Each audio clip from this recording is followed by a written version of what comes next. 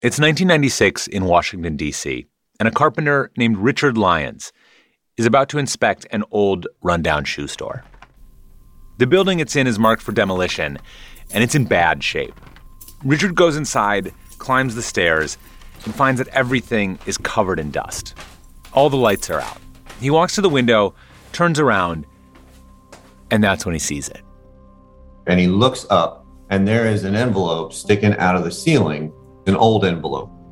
He does something then that I would never do. He gets a ladder, climbs up, and sticks his hand up in the attic, feeling around. And at this point, the first thing he touches is a small metal sign about 8 by 8 inches that says Office of Missing Soldiers, 3rd floor, Miss Clara Barton. There's a camp stove, utensils, broken crates, a hairbrush, a toothbrush, bloody socks. Richard thinks that this is something important.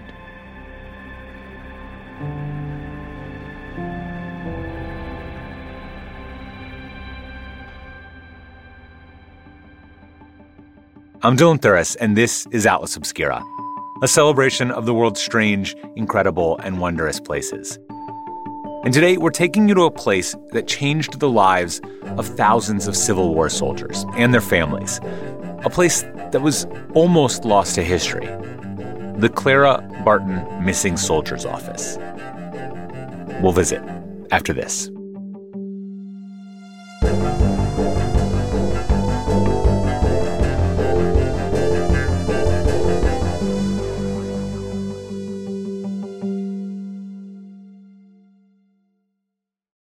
If you're looking for a place where the wide open skies and the towering mountains inspire you to find an untapped part of yourself, you might want to take a trip to Wyoming. It's a place where bold, curious spirits forge their own way on all types of adventures. There is no shortage of iconic, expansive landscapes out there. You can discover breathtaking hikes, stunning state parks, authentic Western culture, and other historic sites, along with the tales of famous outlaws like Butch Cassidy and pioneers like Buffalo Bill Cody. The truth lies west. Discover yours at travelwyoming.com.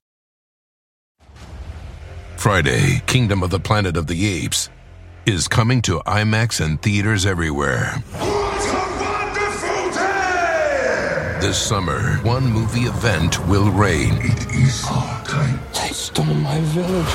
I know where they're taking your clan. Bend for your king. Never. Kingdom of the Planet of the Apes. Only in theaters Friday. Tickets on sale now. Rated PG-13. Some material may be inappropriate for children under 13.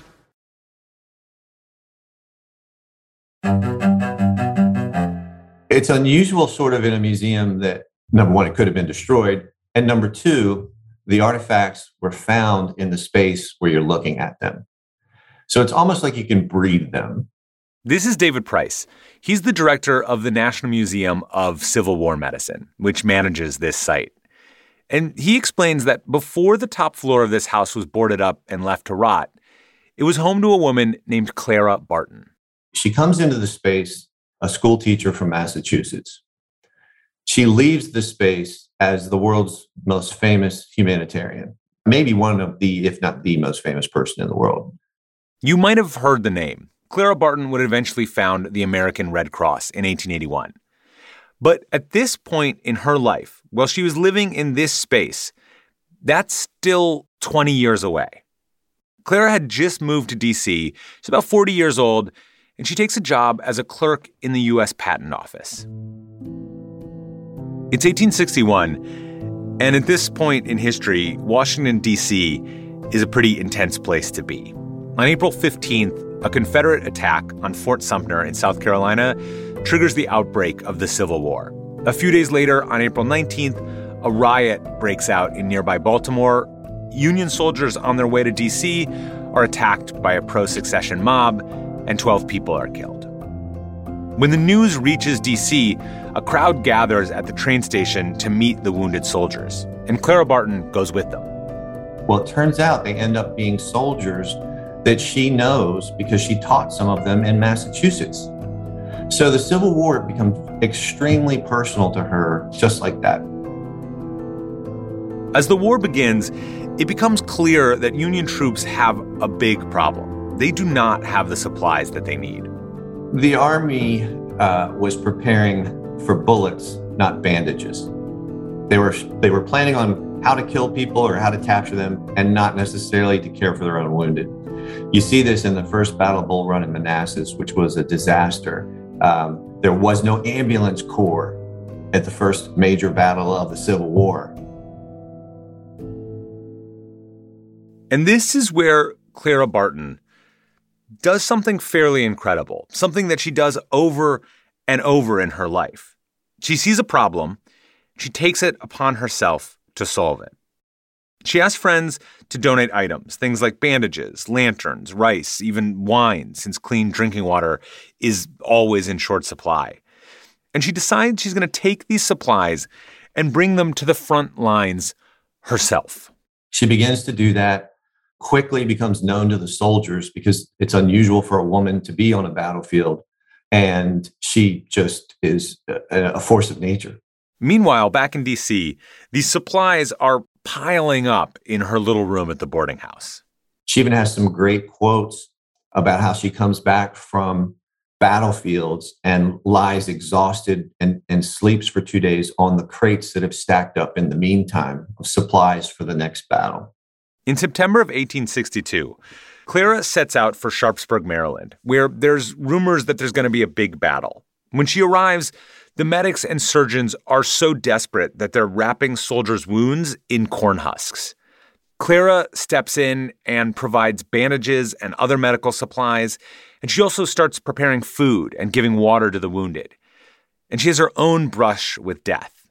She sets up shop close enough that she is shot through the sleeve of the dress, and it kills the man she's giving a drink of water to.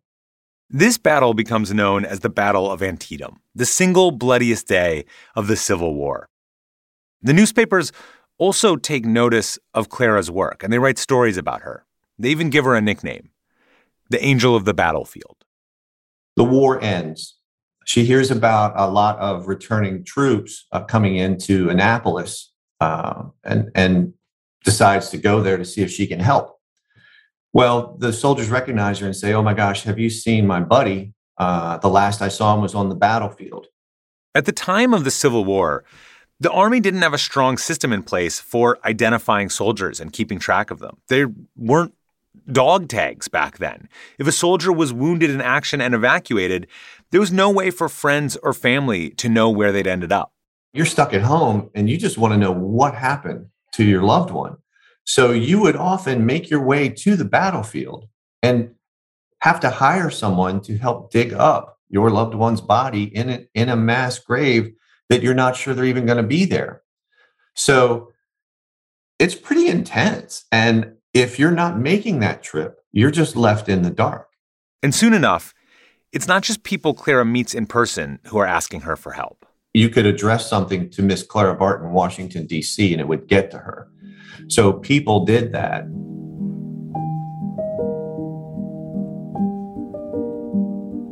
Dear Madam, I approach you with my great sorrow. My darling boy, my only son, was reported killed in the Battle of the Wilderness, May 6, 1860. Miss Clara Barton, whatever information can be given concerning of Warren D. Warden, who fell in the action of Decatur, Georgia, will be thankfully read by his aged parents. Dear Madam, you will oblige me if you can give any intelligence of my brother Joseph H. Hitchens. P.S. I neglected to mention that my son had dark hazel eyes, hair almost black.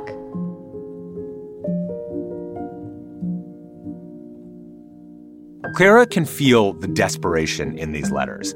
And instead of turning away from it, she decides once again that she's going to do something about it. She will find a way to bring closure to these suffering families. She hires a handful of clerks using her own money, and they start answering letters, thousands of them. Sometimes the office receives 150 letters a day. And she refuses to accept money from relatives searching for loved ones, though she is eventually reimbursed by Congress.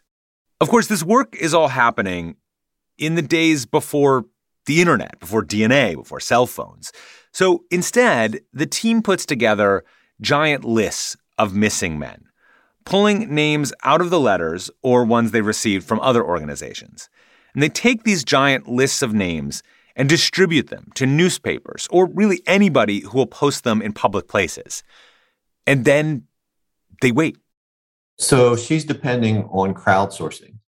People see these lists of missing men, and if there's any information they have, they're reporting that back to her office so she can track them. And a lot of times it's a fellow soldier who says, yeah, I saw him fall in this field at this battle. Or no, he was taken away and I know he made it to this hospital. So then it becomes, a detective adventure on following the leads on just tidbits of information. And she's the one who's gathering all that as like command central. The team has one of their biggest breakthroughs when they learn of a man named Dorrance Atwater, a Union soldier who had been held captive at the infamous Confederate prison camp at Andersonville. Atwater had secretly kept a list of all the men, 12,000 of them, who had been buried at the camp, and kept it hidden in the sleeve of his coat. He hears what Clara Barton is doing, seeks her out, turns over the information, and she's able to share that with the public. All in all, the office is able to identify 22,000 soldiers, and some of them were even still alive. They also write more than 40,000 letters, and all of this work is done by a small team of people bearing this incredibly heavy burden. She does this for a few years and is exhausted, feels like she's done as much as she can. So the doctor prescribes a trip to Europe to rest and relax. So she does. Clara Barton goes to Europe. But while she's there, the rest and relaxation thing mostly goes out the window. Instead, she learns about a humanitarian movement called the Red Cross. And when she returns to the U.S., she petitions Congress to form a branch here, the American Red Cross. She leaves her old D.C. home and the missing soldiers office behind.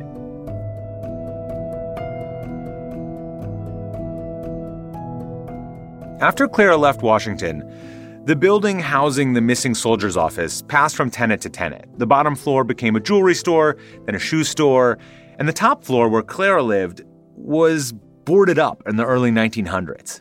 And that's how it stayed until 1996, when Richard Lyons saw that envelope and reached up through the ceiling. If you travel to the space today, what's really cool about it is it's a time capsule. Today, you can visit the space and see it set up just as it was at the height of the missing soldiers office. And you can climb the steps that she walked up, and you can just feel her presence when you're up there. David says the museum certainly isn't the only place you can see Clara Barton's legacy in action. Modern day, you see that black MIA flag places, and you think, yeah, that's the right thing to do.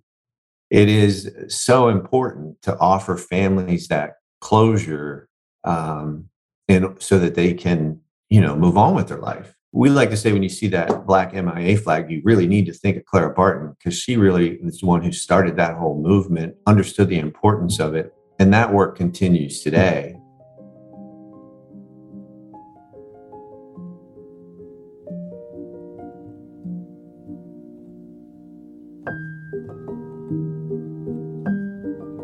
The Missing Soldiers Office Museum is open Thursday, Friday, and Saturday from 11 to 6, and special thanks to David Price for telling us the story of Clara Barton and the office.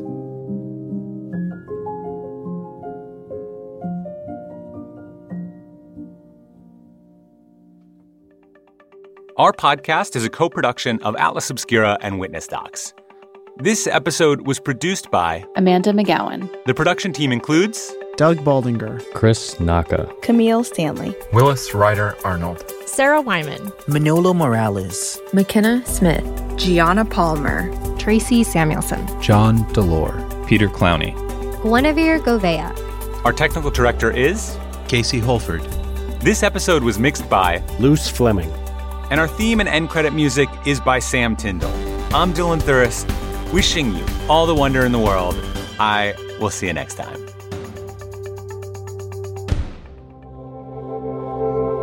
Witness Docs from Stitcher.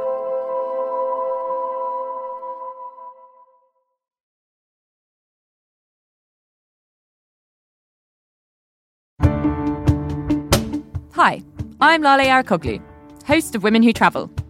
Women Who Travel is a transported podcast for anyone curious about the world. We talk to adventurers and athletes.